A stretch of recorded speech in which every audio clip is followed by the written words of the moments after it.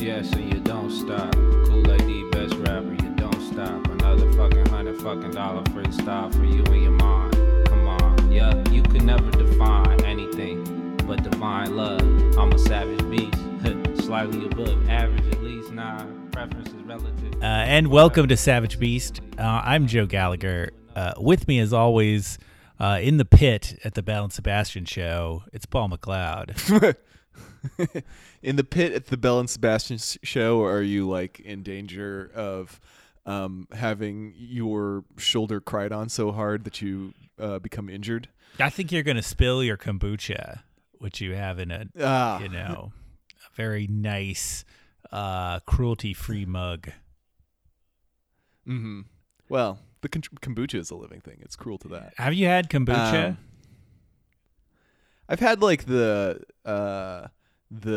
convenience store versions of it, like that's like a Snapple or whatever. Oh, yeah. You know, yeah. I haven't had like a kombucha somebody made in their, I don't know, in their goat's cured stomach. It tastes like a drink. It has a flavor. I did not feel special after drinking it. Looking at the mother is like, I try not to have irrational reactions like this, but the way it looks as it's brewing is so gross that I'm just like, yeah, fuck this. I have not looked at the kombucha mother recently. Oh, look up pictures. It's just like, oh, it's like if you left your, I don't know, some sugary drink out and it got super fucking moldy over the course of 2 months or something. Like, it looks that gross. But Pink Floyd's lesser known song, Kombucha Heart Mother. Excellent. Joe, Q3 has just begun, which means it's time to review Q1. Yes, I just realized that. Well, we're close enough. We're kind of, yeah, not till July 4th. We've done worse in the past. We have. No, it's good. We've got some albums to talk about, and talk about them we shall. Paul, I don't have any other music news to relate beforehand, but I do want to note that I did go to a real Bell and Sebastian concert this weekend at the Oregon Zoo. And I have two comments. Other than that, the two songs they played from If You're Feeling Sinister were magically transporting. Good to hear a song that you've loved for like 20 years live at last. Mm-hmm. Japanese Breakfast open. They were spectacular. I don't know, spectacular. They were gorgeous. I guess it's really just her, but that whole situation is it's fluid, member fluid. It's grosser than you probably meant it to be. But I'm now wearing a pink Japanese Breakfast T-shirt. So, that is cute. Yes. Is Japanese breakfast like a figure of speech, or is it just nonsense? I haven't looked into it, but I assume it's just like, I mean, they do eat particular things in Japan for breakfast that are unique to Japan. I figured it's just referring to that for some reason. It's a good name. Sense. It's a very good like indie band generator name. Like if you ran the indie band generator 100 times and you got Japanese breakfast, you'd be like, boom, that's the one. I don't think you'd have to get to 100 because Japanese is definitely like the preferred national demonym to use in the indie band name generator. It would just be like Japanese vampire, Japanese beach, Japanese wolf, Japanese eye. Exactly. It's blood. Yeah, Japanese blood. The Japanese. Oh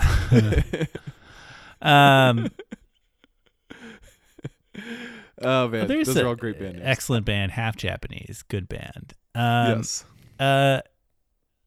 And then also, my other comment is, it drives me insane when you are at a show, a beautiful outdoor show. Most of the seating is at a lawn, on the lawn, and there's a band playing.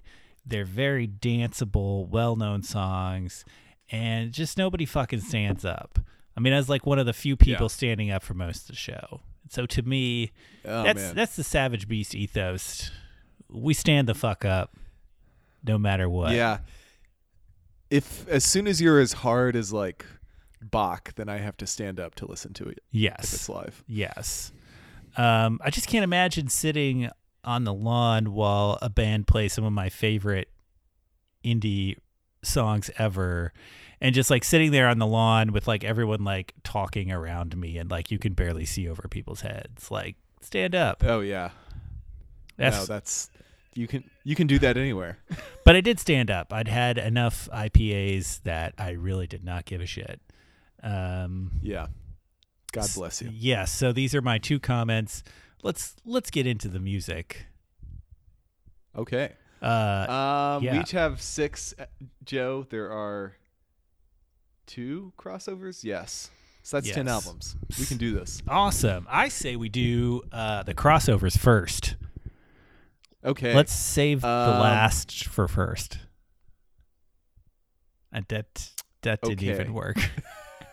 Let's save the best for first. There we go.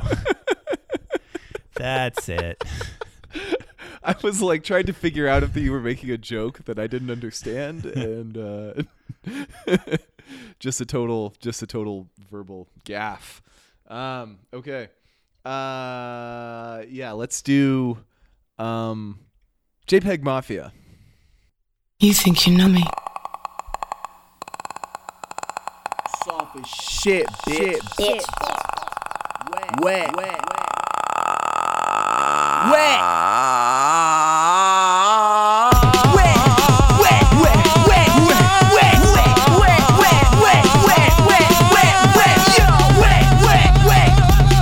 Killer Connect.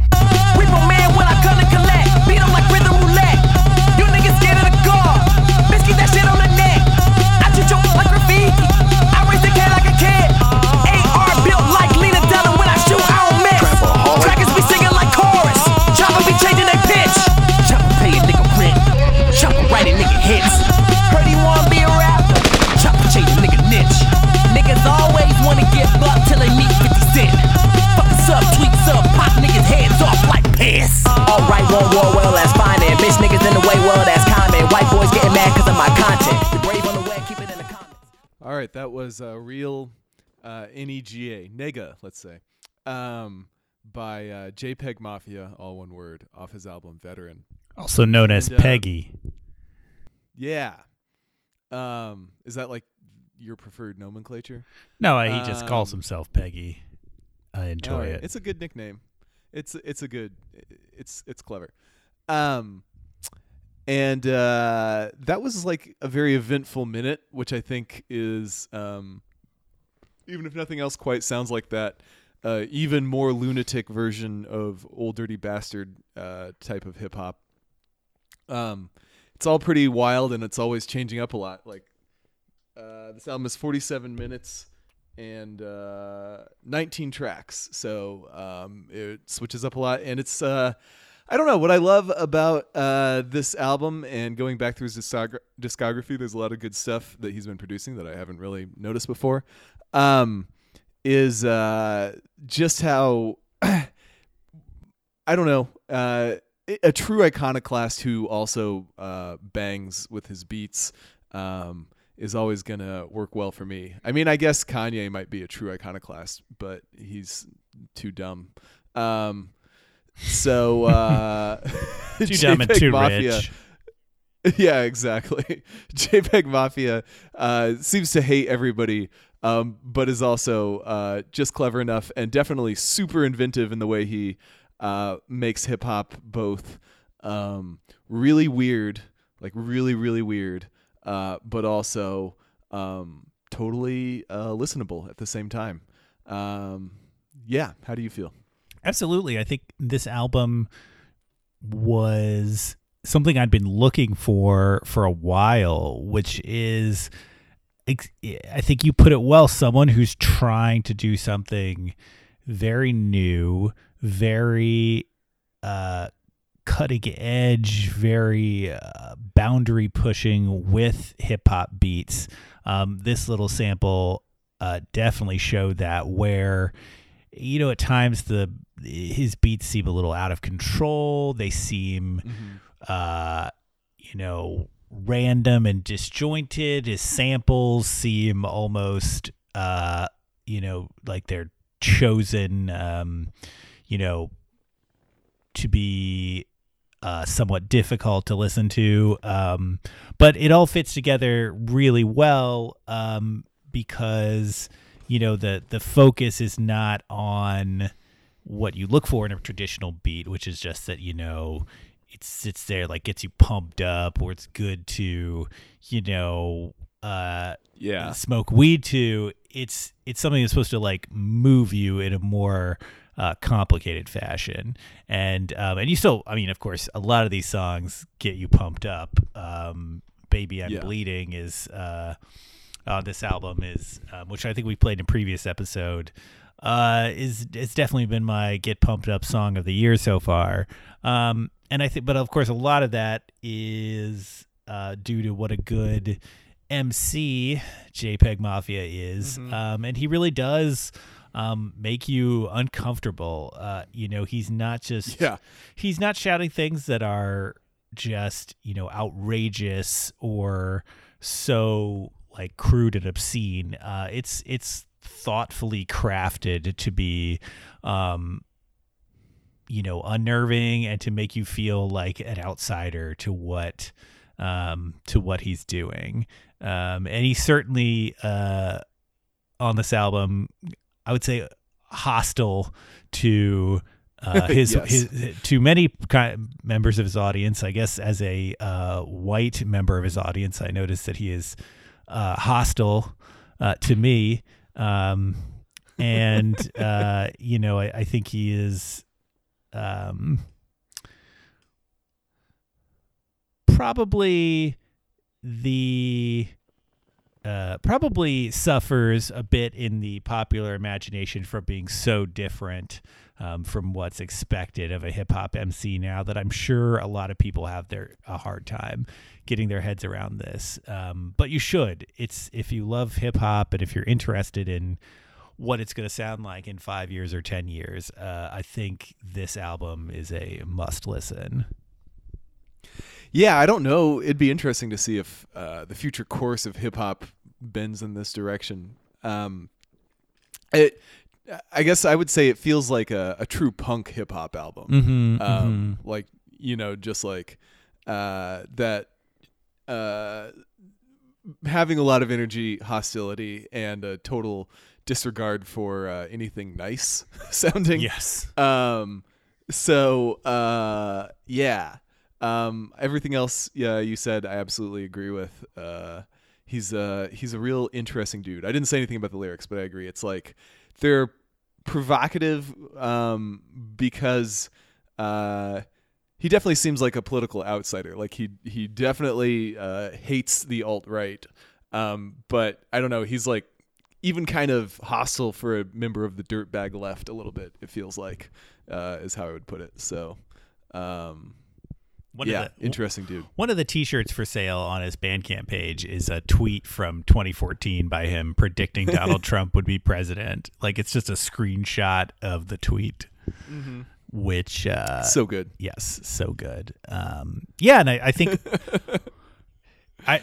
just to, you know, follow up, I think I really like saying it's like a punk record for hip hop. That is definitely what it sounds like. And, you know, hip hop needs to go through that punk phase, and you can really see, you know, the next Kendrick, or like, you know, the next big MC who's really known for his artistry, kind of taking cues from, you know, this sort of punk ass shit. Yeah. What if trap is hip hop's punk phase? That would suck. That's God, no. Hopefully, Trap is hip hop's disco phase. Let's go with that. Yes. Anyway, Yep. That works really well. I choose to believe so. Let's see. Okay, so our other shared one, Joe, longtime podcast favorite, Car Seat Headrest Mm-hmm. with Twin Fantasy. Yes, the re-recorded 2018 version of Twin Fantasy.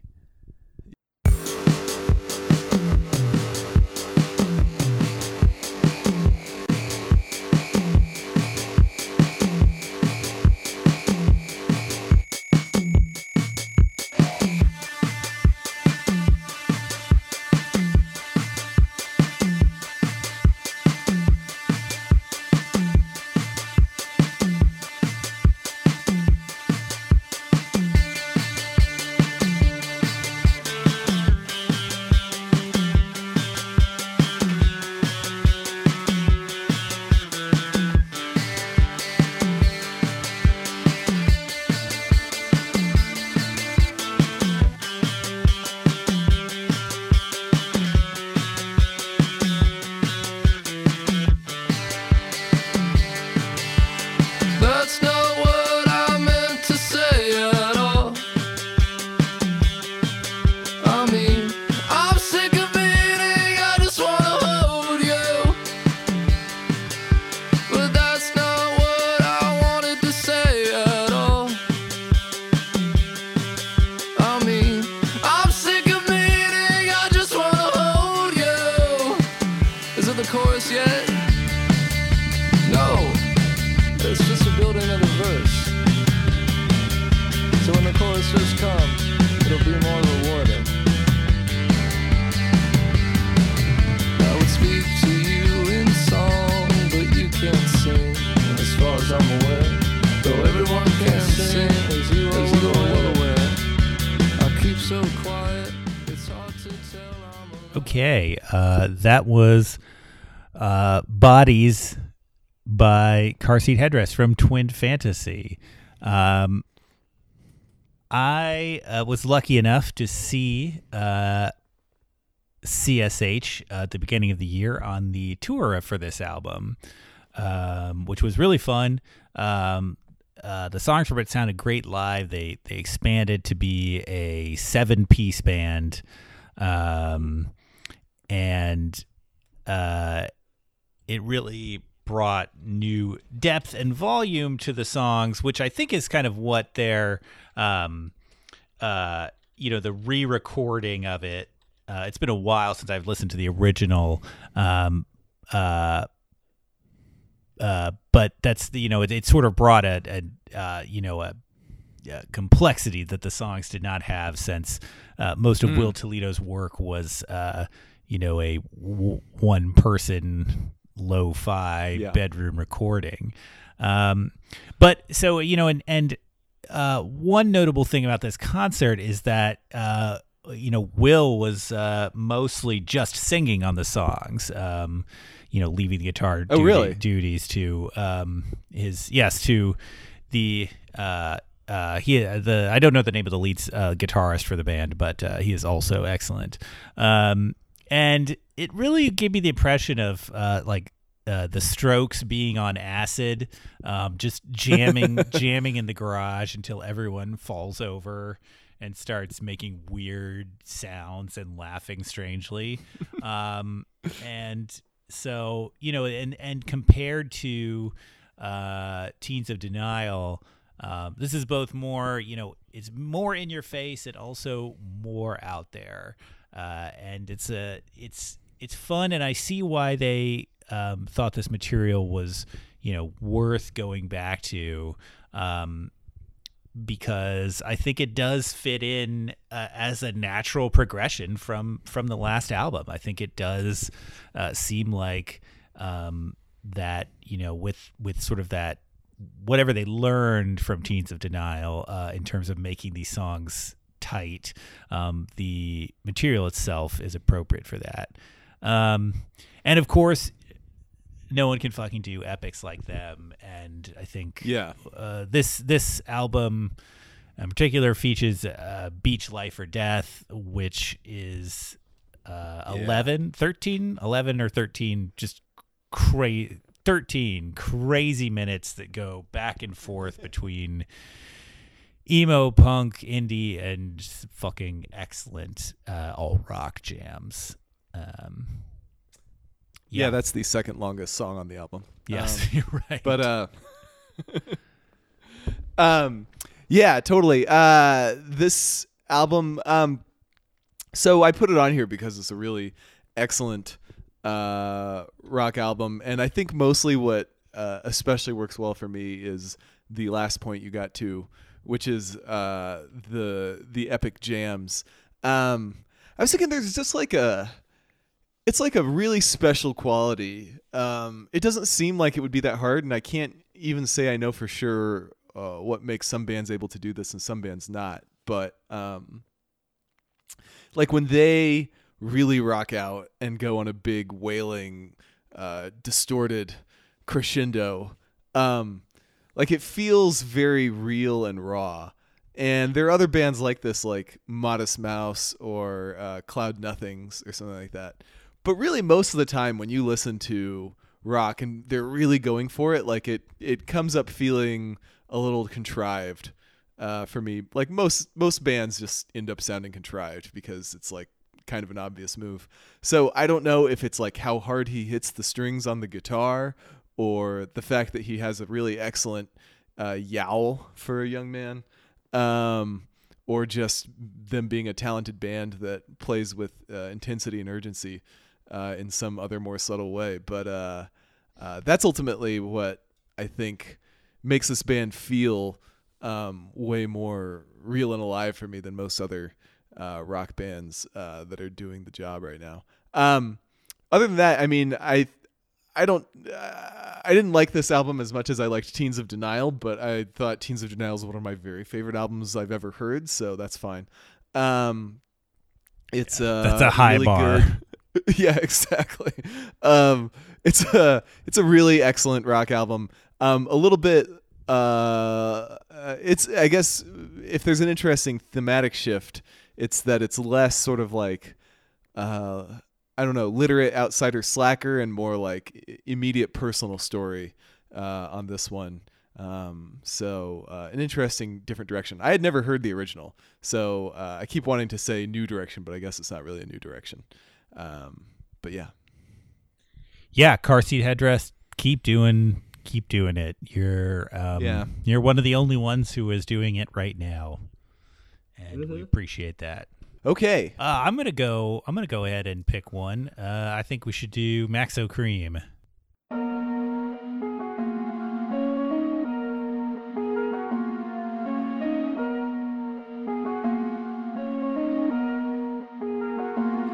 Remember roaches in my ashtray and roaches in my cereal. Air Force knockoffs with the Gucci print material. Way before the iPhones, Twittergram, socials. I'm talking about Nextel, Chirps, Boost, Mobiles. Back when the face that was for OG killers. Now I'm seeing teardrops on you SoundCloud niggas. Remember back when music had content and metaphors. Way before the mumble nonsense and popping handlebars. All these rappers junkies talking like they dope dealers. One song a scammer, the next song they killers. First time I shot the gun, the neighbors called the people. I was watching 12 search for shells like Easter. That's around the time they shot my daddy for the rollie. Around the same time AI lost to Kobe. Platinum Fubu Summers rocking Iceberg in the winter. Throwback headbands in them spree world spinners. Fucking the computers using line while your bed shut. Bootlegging boots and selling CDs at the daycare. Saving up Koala bean bag for my stash spot. Mama still ask me how the fuck I get that Xbox. Around the first time I saw my uncle smoking crack rock. Getting Flintstones, smoking pebbles like it's... That was Maxo Cream with Roaches off his album Punkin', his debut album after a few well-regarded mixtapes. Maxo is from Houston, Texas area, and like many great Houston rappers, really emphasizes telling a story with all of his songs. That storytelling drive is at the forefront. Where I think in this song, from starts with the chorus and the verse. You're just immediately on his side. He immediately gets half of his life story in there, and paints a really vivid picture of him growing up and how his life seemingly does actually reflect the sort of gangsta shit that many MCs talk about. He has some choice lines about that, which I, as a white podcaster, cannot repeat on air. And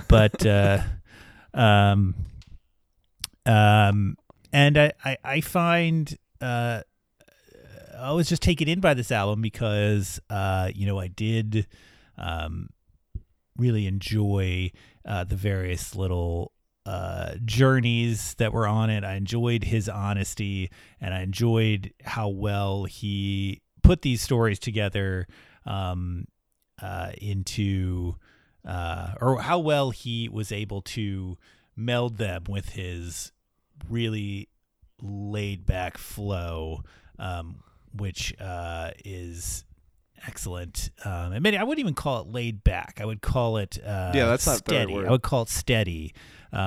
It really does that. When you say the word flow, it's really this is what you mean, where no matter what he's talking about, no matter where he is in the story, he's always kind of going up and down, back and forth. And I think this song also gets to another part of his honesty is where he is at a Floyd Mayweather party in Vegas, and then Hurricane Harvey is going on, and he's trying to get back to help his family, and he can't. And that the story is really compelling, and I mean that's like a fresh memory for a lot of us. We know people in Houston, and it's he talks about it in a way that seems really genuine and real.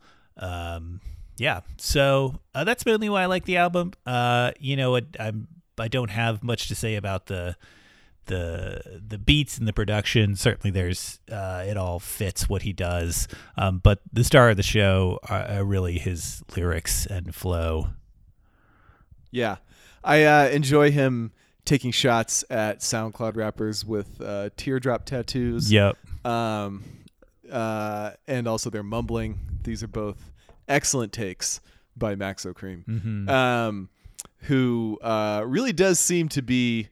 I mean, there's a certain what was the word? There's a certain gangsta persona that's actually believable, which is this sort of guy like him who seems both completely unapologetic about the kind of life he's had to lead, and not even really regretful, but definitely also kind of bummed out about it.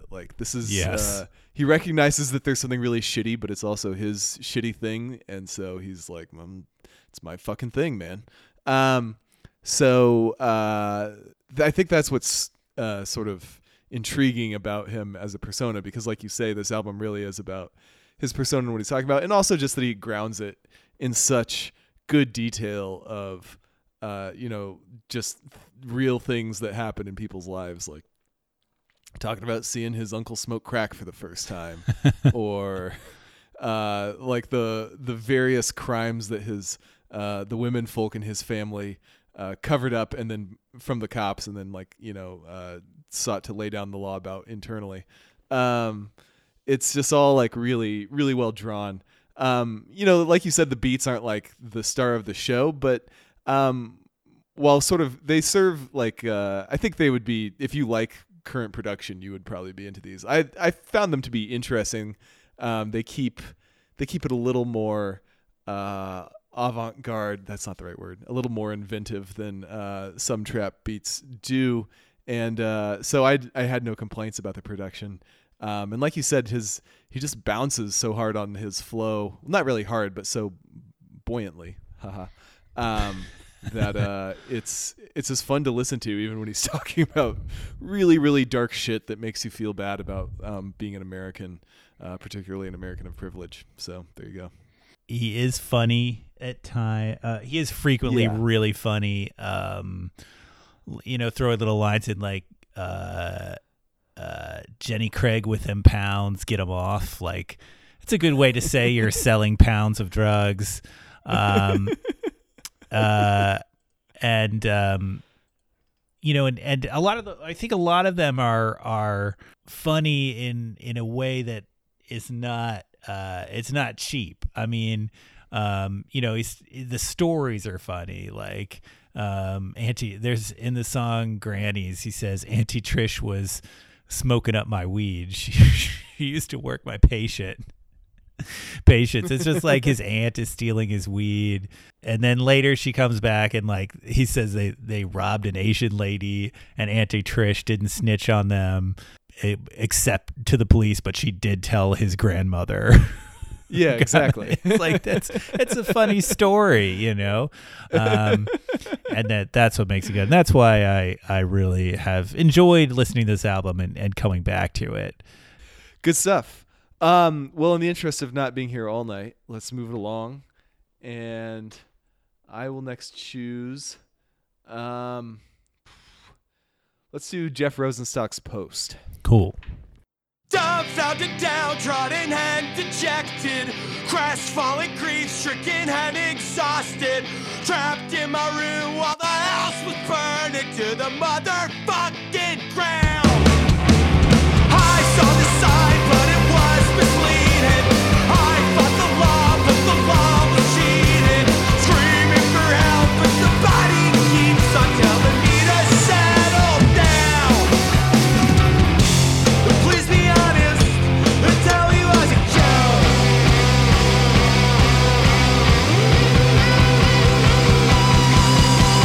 Clerk at the Midwestern service station, striped uniform, giggling at catchphrases. Look in our eyes like we're up to something. No, it doesn't matter now. Man in a crossover with his family, sketched in decals on the window, smiling. Driving parallel in the lane beside me. Oh, it doesn't matter now. Please be honest and tell me what's a joke. All right, that was USA by Jeff Rosenstock, a typically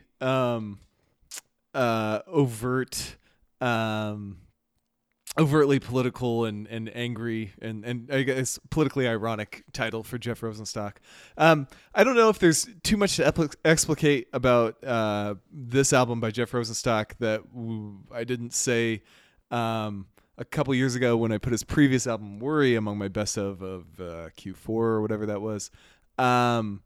But because it's just like, it's really good, extremely sing-alongable and bounceable power pop rock that in a very Weezer-ish vein that has some very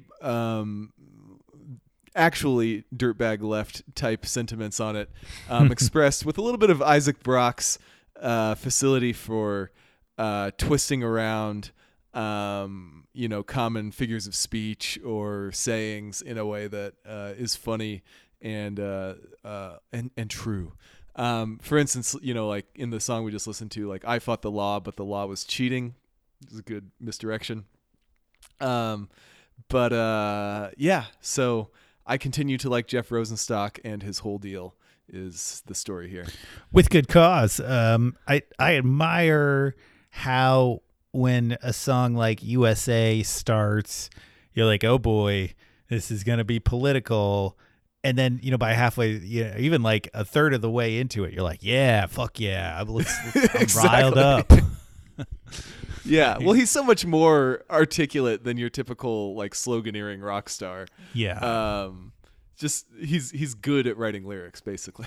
Yeah. I fought the law, but the law was cheating. I screaming for help, but somebody keeps on telling me to settle down. That's good. Yeah.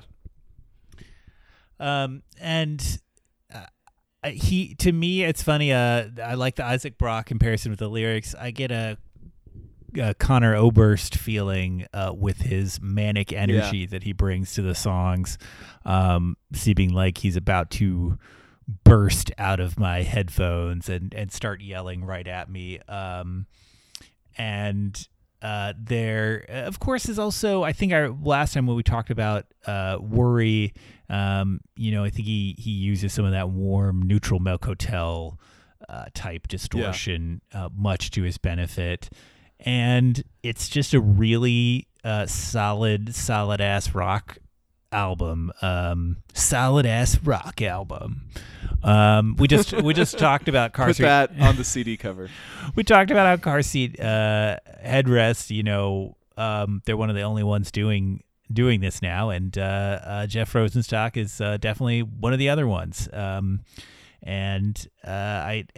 It's as riled up as the subject matter might get you in some of these songs, or how emotional, political they might be. It's also it feels like coming home to just listen to such a good alternative rock record. Yeah, it's always nice to hear a genre you've known and loved for a long time that seemed kind of played out sound fresh. So that's another thing I really love about Jeff Rosenstock every time. Mm-hmm. Let's talk about another artist we've talked about before, Sir.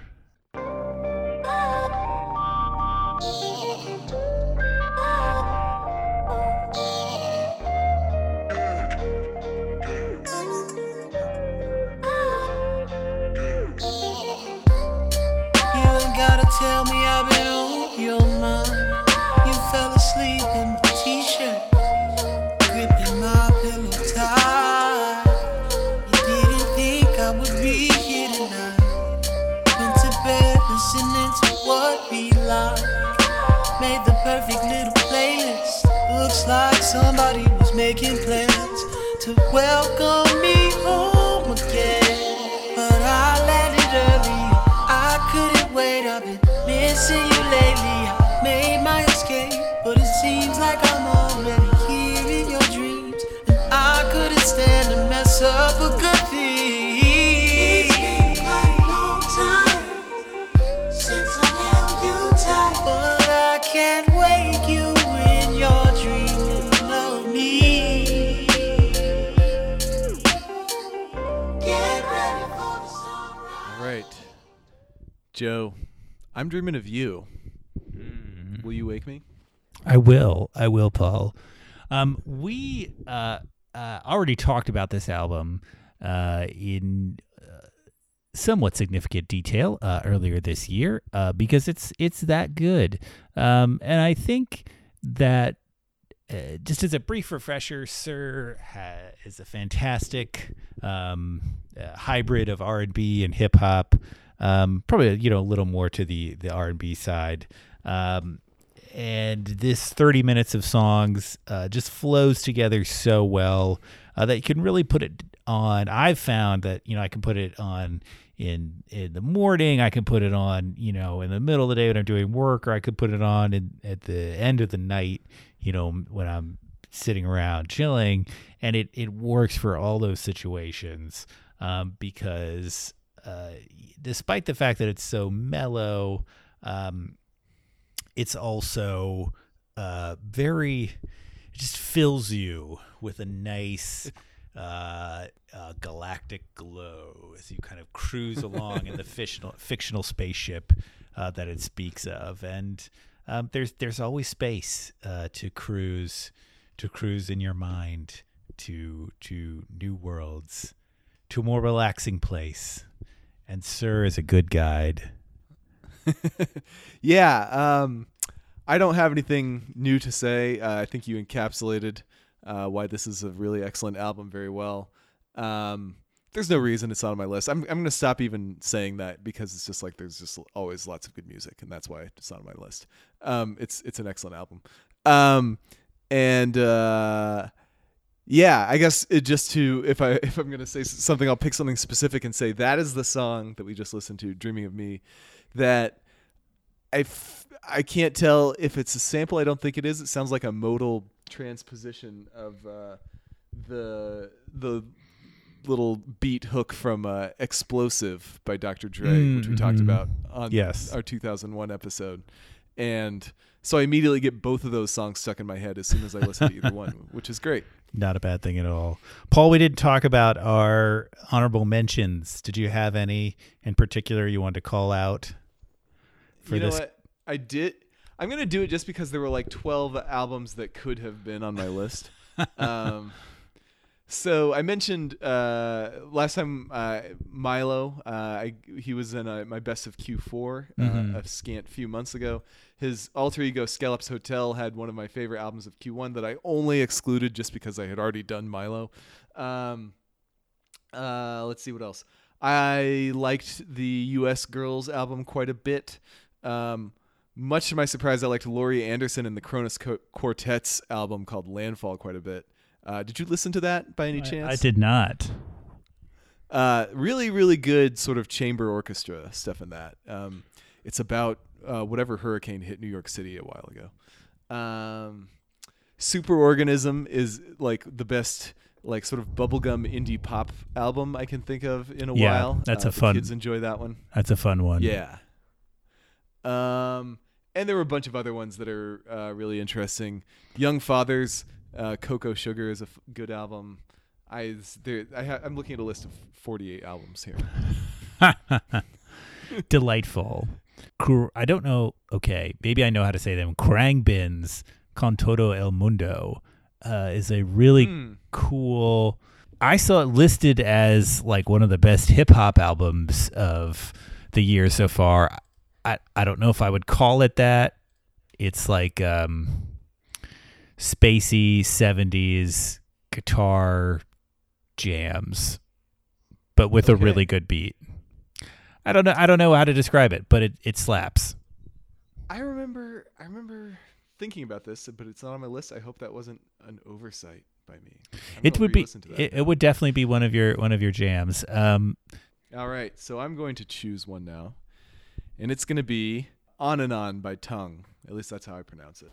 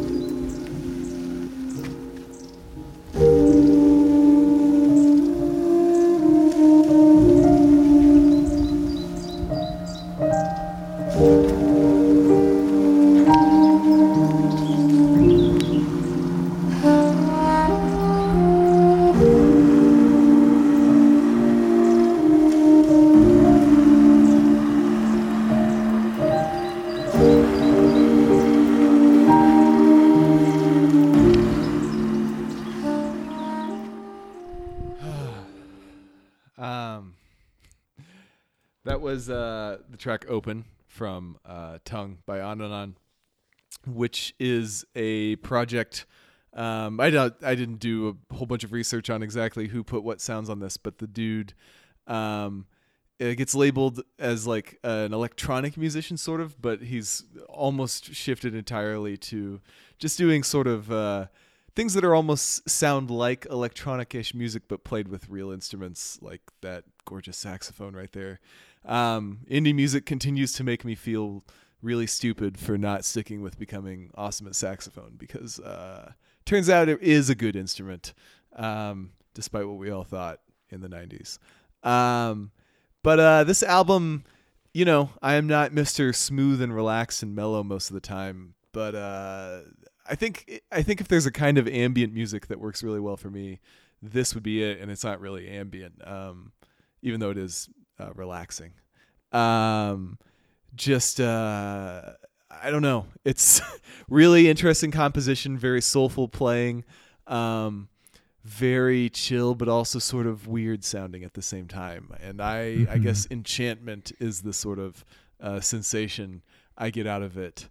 Like I can just sort of be chilling to it, and it makes me. It's almost like druggy in the sense of not like feeling like being on drugs in the sense of like a regular drug, but it alters your mind state. Sorry, this is hard to describe. There we go. Yeah, I would say that it wasn't relaxing so much as hypnotic to me. Yeah. And I found myself being dragged out of the other thing I was doing while I was listening to this and being pulled deep into the music, and to find myself in a like somewhat surprising emotionally vulnerable state. I think conjured up by the beauty of it, and by the thoughtfulness with which it was all composed and put together. And I can't say that there were like many moments on this album that stuck out to me, but like I couldn't remember them, and I went back, and it's just like every time you're like, wait, okay, I'm still enjoying this, but what part of what song was good? And that's sort of the trance that it puts you into. Exactly. Yeah. There's not like, it's just a sort of like really affecting and powerful mood that flows over you continuously throughout the thing. And then, yeah, I mean, just listening to that, like I feel wistful now, and also appreciative of the beauty of life. It's just what good instrumental, classical-ish in the spiritual sense anyway, music can do. So very good RIYL, the fleeting transient glory of life. Yes. It is transient. Okay, let's go to another album. Let's talk about the Decemberists. I'll Be Your Girl. Will you, Joe? I will.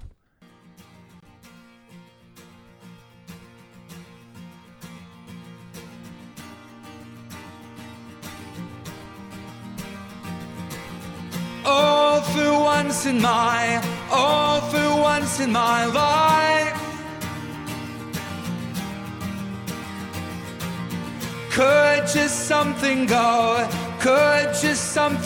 right?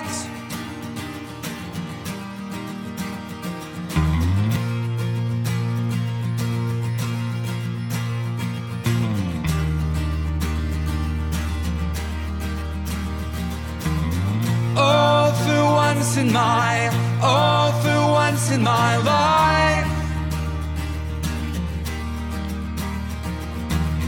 could just something go right?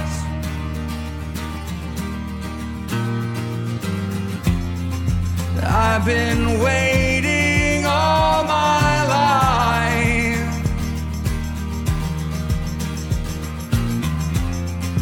I've been waiting all my life. All my life. My life.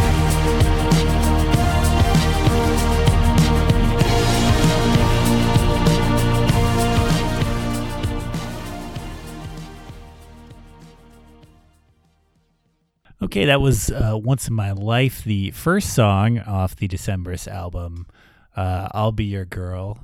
I probably like this album for reasons that many Decemberist fans do not like it. I love that it's stripped of a lot of their usual pretension, and seems to be a more open and personal exploration of where they are in their lives right now. This song and which I think is like the second signal, and the song Severed.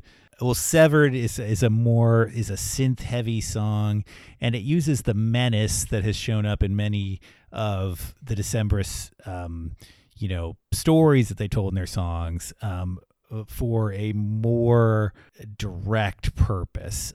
Just as this song kind of uses some of the sentiment and melancholy that shows up in those story, elaborate stories they tell, again, to tell a simpler, more straightforward message. And that kept happening as I listened to this album, as some of their overly verdant production had been stripped down to become more vulnerable. I know they ditched their longtime producer for this to get a more out there guy who would challenge them and bring new sounds. And I think it showed. And to me, as someone who has always really liked the Decemberists, but as listeners of this podcast will know, got easily overwhelmed, sick of their act. This record just brought me back to all the things that I really loved about their first couple of records, and at the same time was completely new for them. It seemed like more of an indie rock record rather than nautical Neutral Milk Hotel. So yeah. That's why it was one of my best of, and in particular the strength of a few songs that just really stuck out to me, and this album was the vehicle for some of my favorite songs of The Quarter. Yeah, what's funny is so I checked out on the Decemberists like a couple albums ago. Whereas earlier, when they're early in their run, like I considered them one of my favorite indie bands of the moment, but eventually it just got to be like the same Decemberist shit, but a little less good every time. Right. And which is just kind of depressing. Like if it's just not, Yes. if you're just Unless you're a dinosaur, even if it's Dinosaur even Jr. if it's still good. Yeah, exactly. That's true. Actually, that's actually really true. So I like the Decemberists more than you did, I think, Once Upon a Time. And to be honest, when this album came out, I was sort of like, oh, the Decemberists are still making music. And I think I don't even remember whether I listened to it all the way through the first time. I remember listening to it and thinking like, yeah, this is fine. And I probably would have never thought of it again until I was shocked to see that you put it on your list. Mm-hmm. And going back and listening again, I can see a lot of the charms that you're talking about. You've characterized it well. It kind of sounds like a band that made a name for itself with a bunch of very strong affectations that but that were very much in step with the hipster sensibilities of the time. It sounds like a band who built a lot of their identity and probably, their self-conception on those sorts of affectations. Finally being like, we don't have to do that stuff. We can just write regular, Yes. pop rock songs and we can sing them. And, maybe our skills at making music are what are holding us up this whole time and not, the tweest shit we can think of. And so it didn't quite rise up to the level of like one of my all-time favorite records. It's a very respectable choice and definitely a really good album if that's the kind of thing you're looking for, just sort of like good mid-tempo rock. Yeah, I'm sensitive to the fact that this is a late career record. It just has that sound at times. And there's definitely like that can get to a cringe level. Like the most recent Modest Mouse album is like Oh yeah. way above that cringe level. And I think they keep it below here, and that really allows me to enjoy all the things that I like about the album. You know, even though like we say, so many of these bands, you know, if only they could record like every album, you know, 10 you know, in the like 5-year peak of their powers, you know, they got to pump out 10 albums in 5 years or something like that. You know, that would be ideal. And then slowly release them, but they can't do that. And I think you put it well that there is the affectation has been dropped here, and it was refreshing to listen to. And I think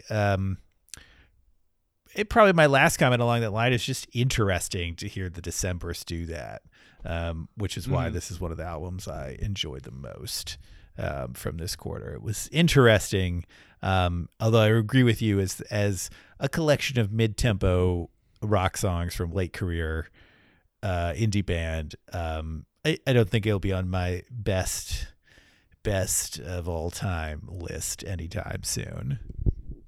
Yeah, I didn't mean that as an insult at all. I just no that yeah. It's very good at what it does. It's a good album. That's all I meant to say. Yeah. Well, there's no caveats needed. Yes, totally. Yeah. Also, you know, there's albums that make the best of the quarter that aren't like the best of the year, and it's, you know, they're sometimes they're more interesting and less good. Yeah, I mean, it is definitely not the case that there are 25 albums in the typical year that I love. But there are definitely 25 of those that I like a lot. Anyway, so yeah, I'll go next with Profligate's Somewhere.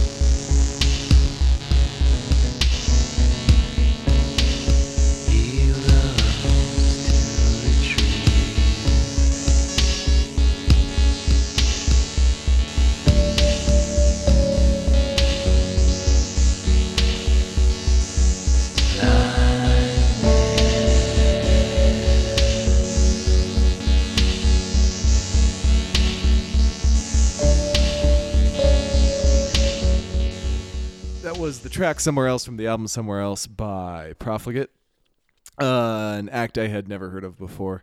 And this album is probably definitely one of those that's not going to be for everybody. And that when I was listening to it, I wasn't even sure if Joe would like it, so I actually sent it to you as a link just to test it out on you, and you're like, oh, this is good. I was like, okay, cool. I have no memory of that. Oh, okay. You said it slaps, I believe. But you say that about a lot of things. I do.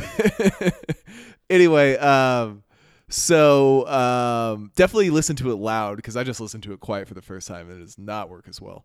But there is, I guess, dark wave is the name for this genre. I am not a dark wave aficionado, so, you know, tell me if there's a lot of dark wave out there that I'm missing. But I am here for anything that's like sort of grim and dark and synthesized, but also has a very strong rhythmic element, particularly one that's sort of off-putting, like that 3-beat rhythm there. And basically it reminds me of like the B-sides to Amnesiac, which is kind of my favorite little mini version of Radiohead. So I don't know. This is another piece of music this quarter that just like sort of puts me in a place, a very weird mind state that is not accessible through other means, really.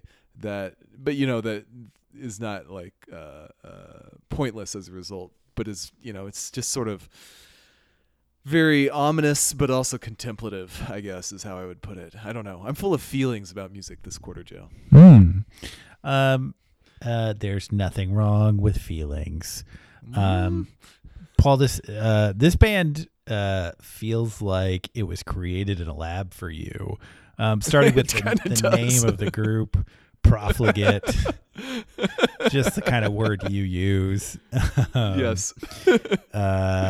And then to the techno dungeon IDM, I guess, which is now it's called Darkwave, which is a good name for a genre. Absolutely, it's an S&M of the mind, and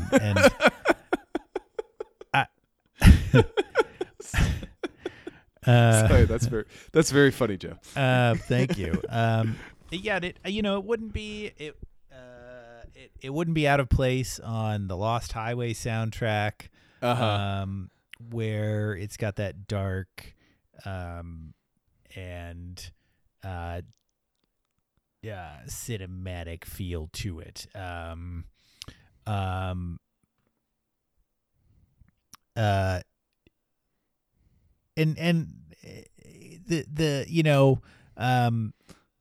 The music kind of like it balances on the edge of being too much, and with the dissonance and the kind of like whining and the grinding, but that balancing act is really intoxicating at times, and you can't refute the power of it to change your mood and yes, give you a lot of hashtag feelings.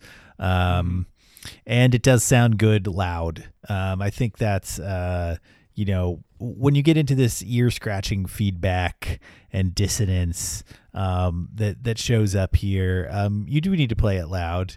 I don't know. It's interesting that I feel like these kind of noises are almost familiar to me now from a lot of people have been making these sounds. I mean, for as long as they've had synths, but it's certainly become.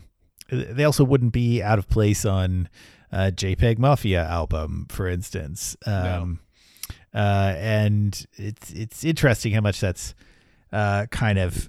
It's become a common palette. But on the other hand, I think this album wins for the lowest number of listens on Spotify of any album we've talked about on these best of lists. I think all the songs had less than 10K listens, which I was surprised. I was surprised about, considering that. I mean, maybe this is overestimating the power of Pitchfork, but I feel like if Pitchfork reviews your album and gives it a decent review, that should guarantee you 10,000 listens for at least one of your songs, but apparently not. Interesting. I mean, so I just actually reread the Pitchfork review. It's like, it's one of those weird reviews where it's like, this album is powerful and very interesting, and the guy does all these clever things. 6.8, which is like a C- from them. Right. So I don't know if that counts as a solid review or not, but yeah, I think there is. I take this as a good reflection on Pitchfork, that they will put up reviews of, weird art house shit that nobody actually listens to. So good for them. you're totally right about it being built in a lab for me. Those detuned synths, though. Yeah, I totally agree also that it verges on being precious. I mean, just like that somebody who can kind of only barely sing would spend that much time singing that broodingly is, it could verge into comedy territory, but I like it. It's extremely well produced, I think. At least the percussion is it pops, as I like to say it to myself. I don't know. Maybe they say that as well. Anyway, good album. Thank you for appreciating it, Joe. You're welcome. Okay, I have one album. We each have one album left. So let's take a little. Do we want to end on a happy note or a sad note? Why don't you pick? So we could talk Mount Erie first. Let's go there first. Okay. We'll play the first track from Now Only. I sing to you, I sing to you, Genevieve, I sing to you, you don't exist, I sing to you though.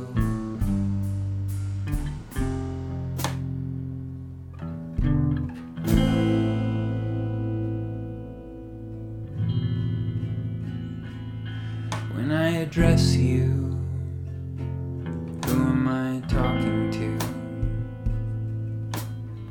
Standing in the front yard like an open wound, repeating I love you.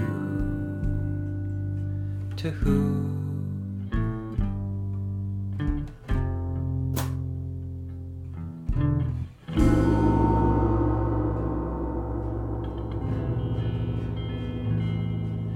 Recorded all these songs about the echoes in our house now, and then walked out the door to play them on a stage. But I sing to you, I picture you. When we first met, you were 22. I drove my truck onto the ferry to Victoria in the morning, where we met and talked forever in your apartment with evening falling. So I brought my blankets in and slept on the floor right next to your bed. In the morning, barely awake, I saw you standing right above me, peeling an orange and looking hungry. Do you want some? You asked me, and then just avalanche. Okay, I had to turn that song off before I started sobbing. That is Tintin in Tibet by Mount Erie from his album Now Only. Mm-hmm. A sort of sequel to his album last year, A Crow Looked at Me, in that they are both about his recently deceased of cancer and apparently thoroughly remarkable wife, Genevieve. So I have listened to that song all the way through now, just twice, and I have sobbed both times, which no other music I think can claim that rate of just making me break down in tears. 2 of 2. Yeah, exactly.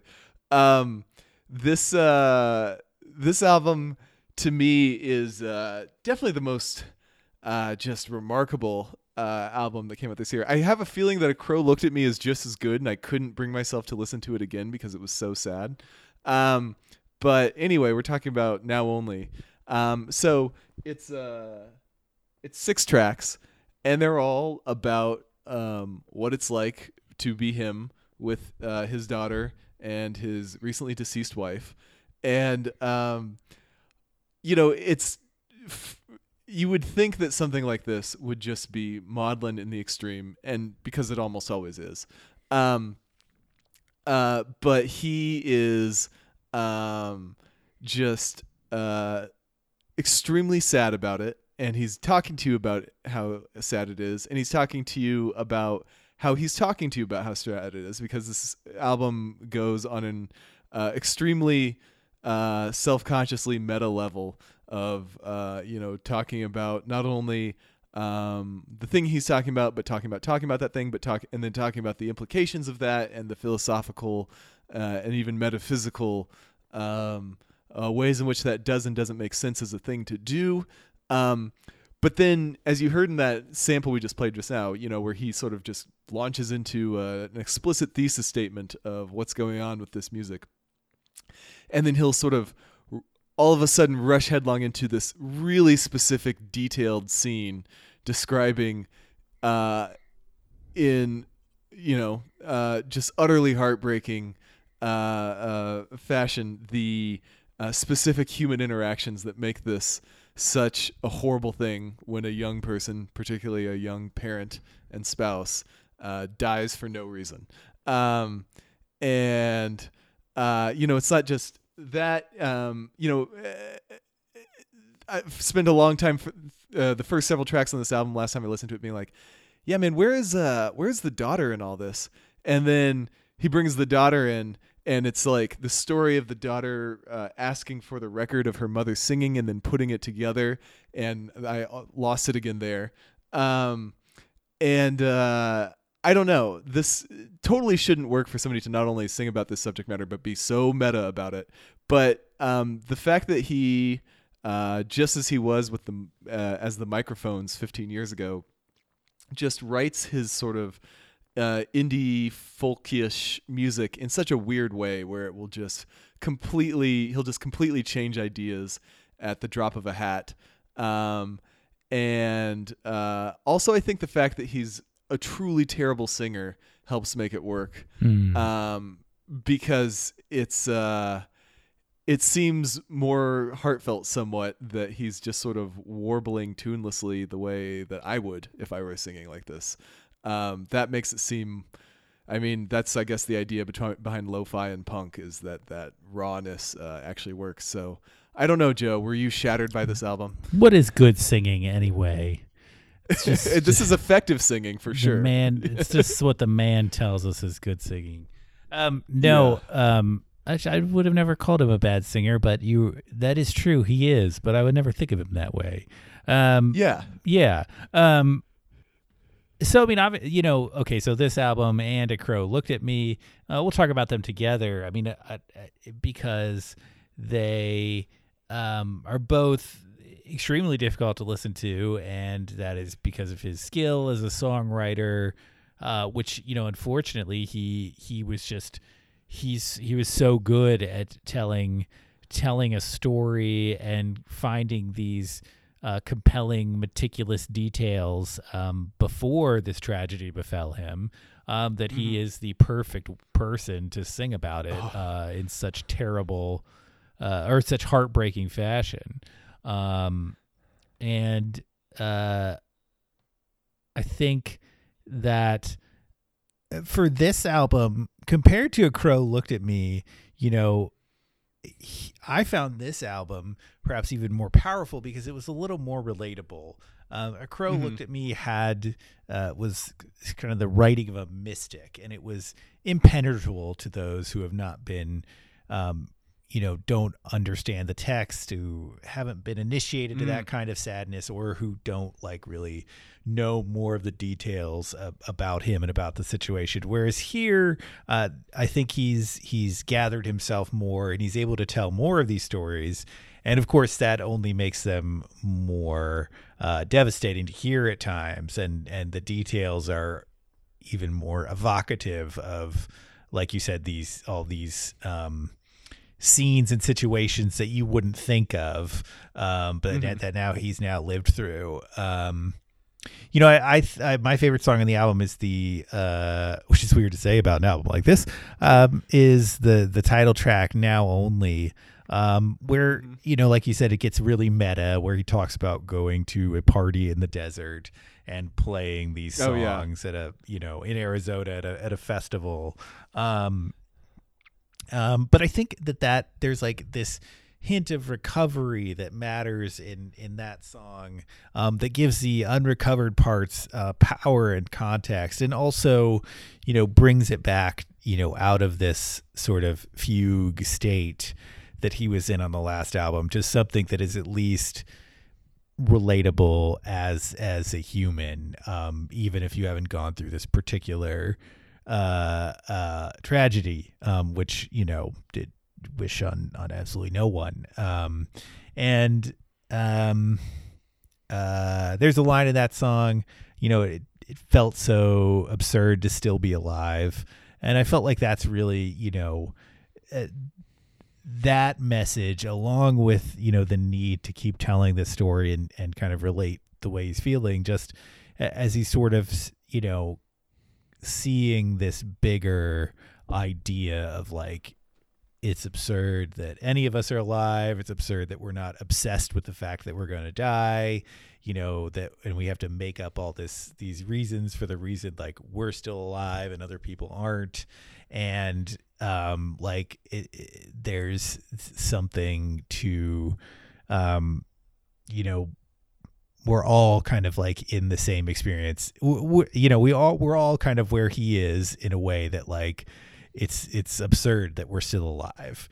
And, you know, it just kind of finding that universal message in his suffering, makes listening to this album worth it, since it is so incredibly difficult to listen to.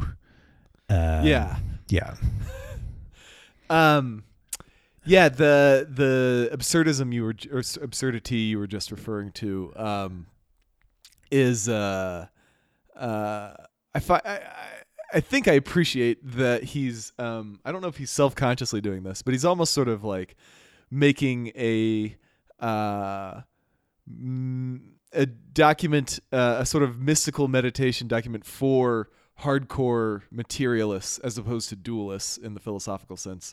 Like him and me, who are just like, you know, completely uninspired by the idea of an afterlife or an enduring spirit of any kind, but still wrestling with that perceived reality in a very human and moving and conflicted way. That I think is what I really like about this, because I mean, you know, 99.999% of the time a song is about somebody that is dead. We are talking about spirits and souls and heaven and so forth. And here's somebody who, without relinquishing a bit of sentiment about life or his situation or his beloved, is singing about a situation where none of that can be true, and doing it beautifully. So yes, yeah, worth a listen, but maybe only one. I'm gonna listen to it more times. I'll bring myself to do it. It is so, oh man, I mean, you know, the saddest stories of love are always also life affirming in their ridiculous way. I don't know why. Indeed. It's hard to say. Let's talk about Casey Musgraves. Let's talk about some country music. Casey Musgrave. We're going to listen to the song Slow Burn from her album Golden Hour.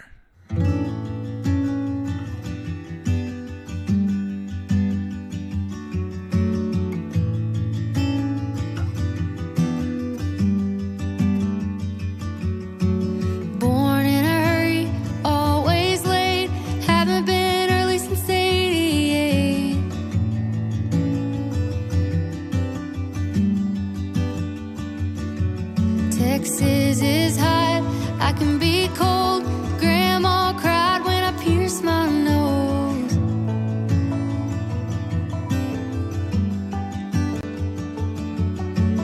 Good in a glass, good on green. Good when you're putting your hands all over me. I'm alright with a slow burn, taking my time, let the world turn. I'm gonna do it my way, it'll be alright. If we burn it down and it takes all I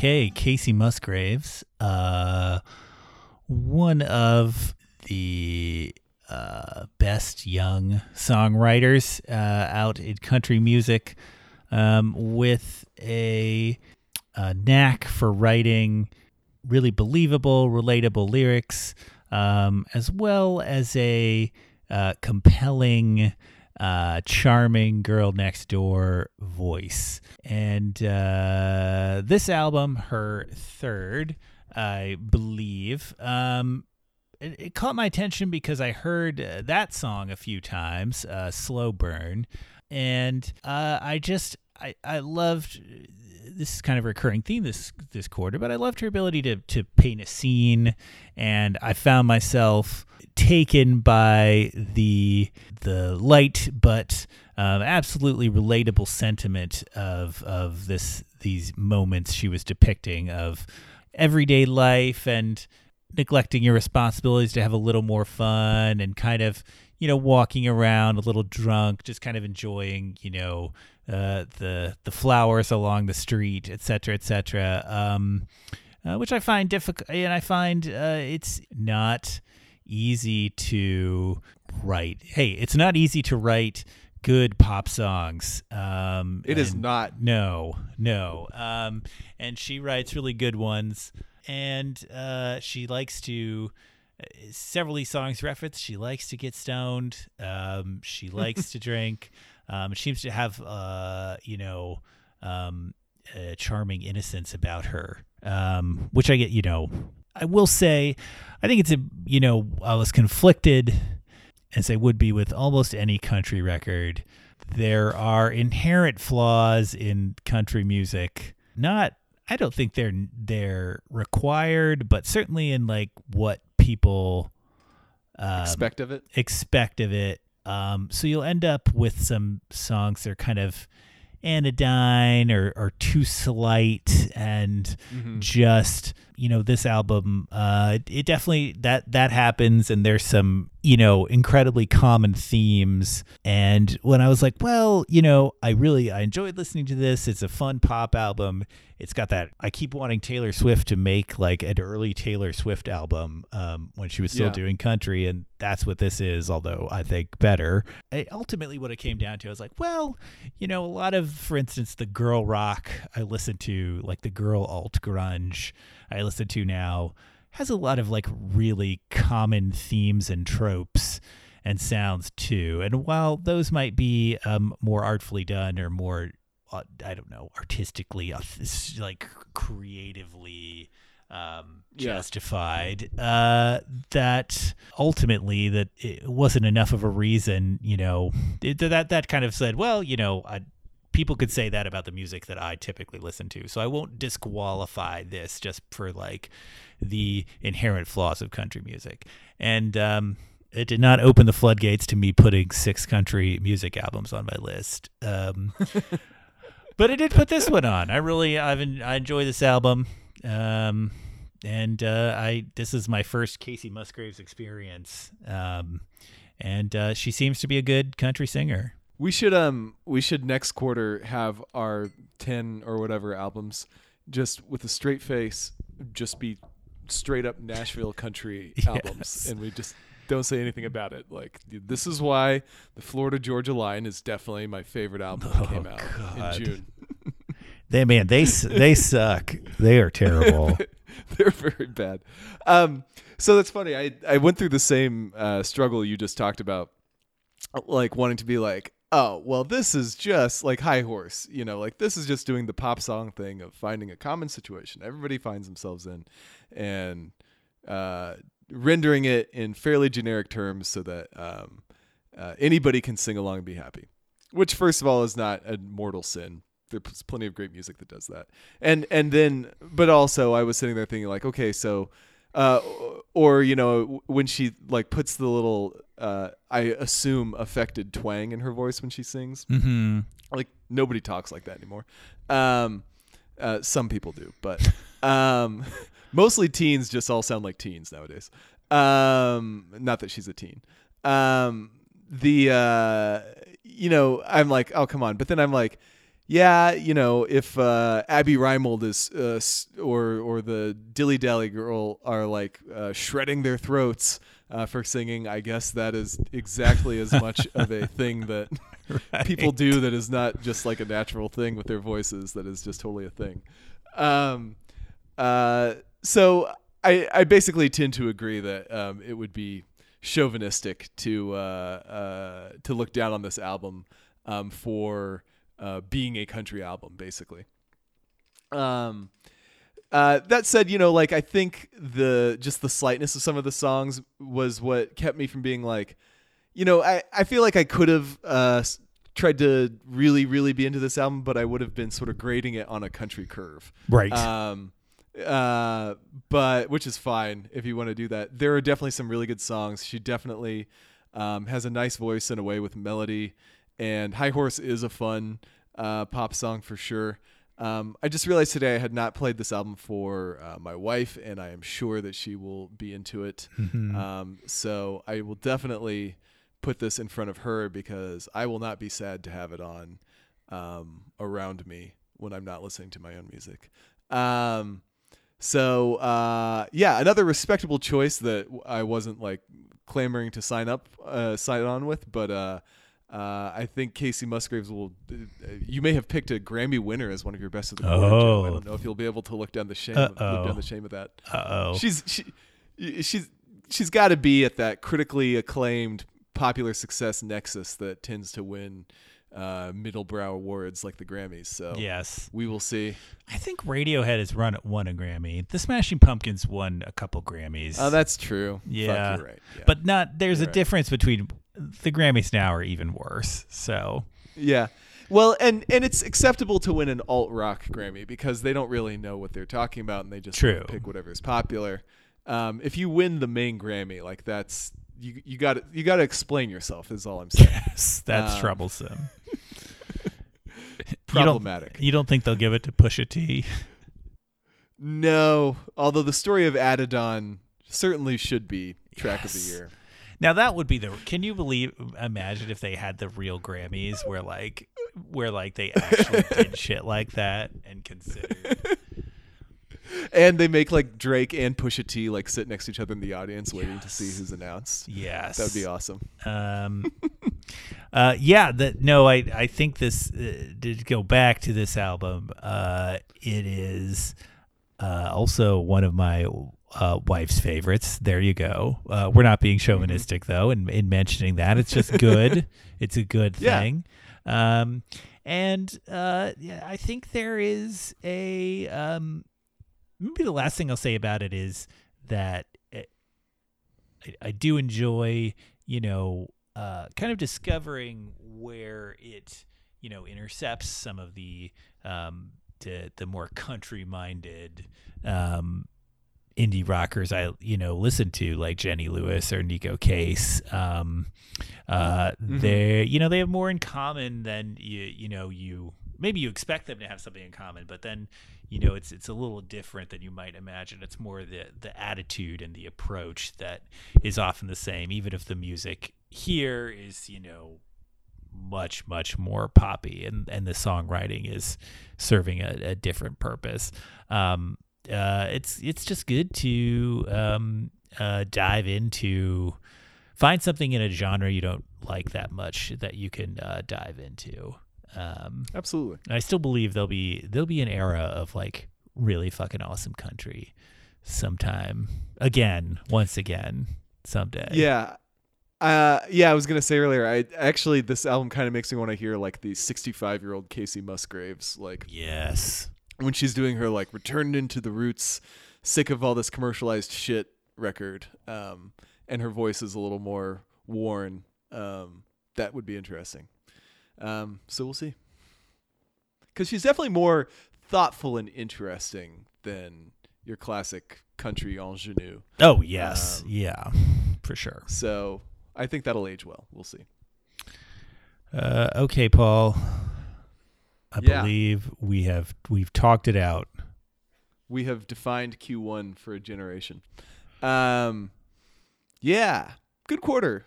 I enjoyed it. Do you have any final thoughts We do like to try to pretend like it's possible to sum things up, even though high school Joe would have revolted at the very notion of comparing cross author comparison like that.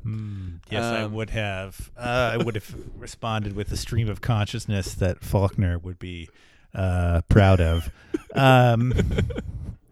But no, my consciousness has died, and there is only an id floating in a sea of beer.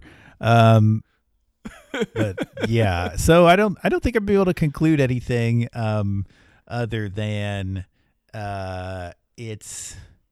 I will say that I had fun looking more this quarter at people's kind of specific best of lists. Like I really dived into like the best people's favorite hip hop albums of like 2018 so far, and just looking more at kind of like what people were talking about outside of what was getting like amazing reviews on Pitchfork and stuff like that. And they ended up intersecting a fair bit, but I liked doing that sort of deep dive.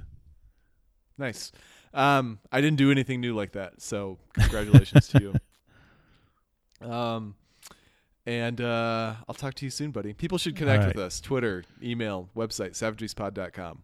We'll talk to you there. Yes. Cool. Good night. Good night.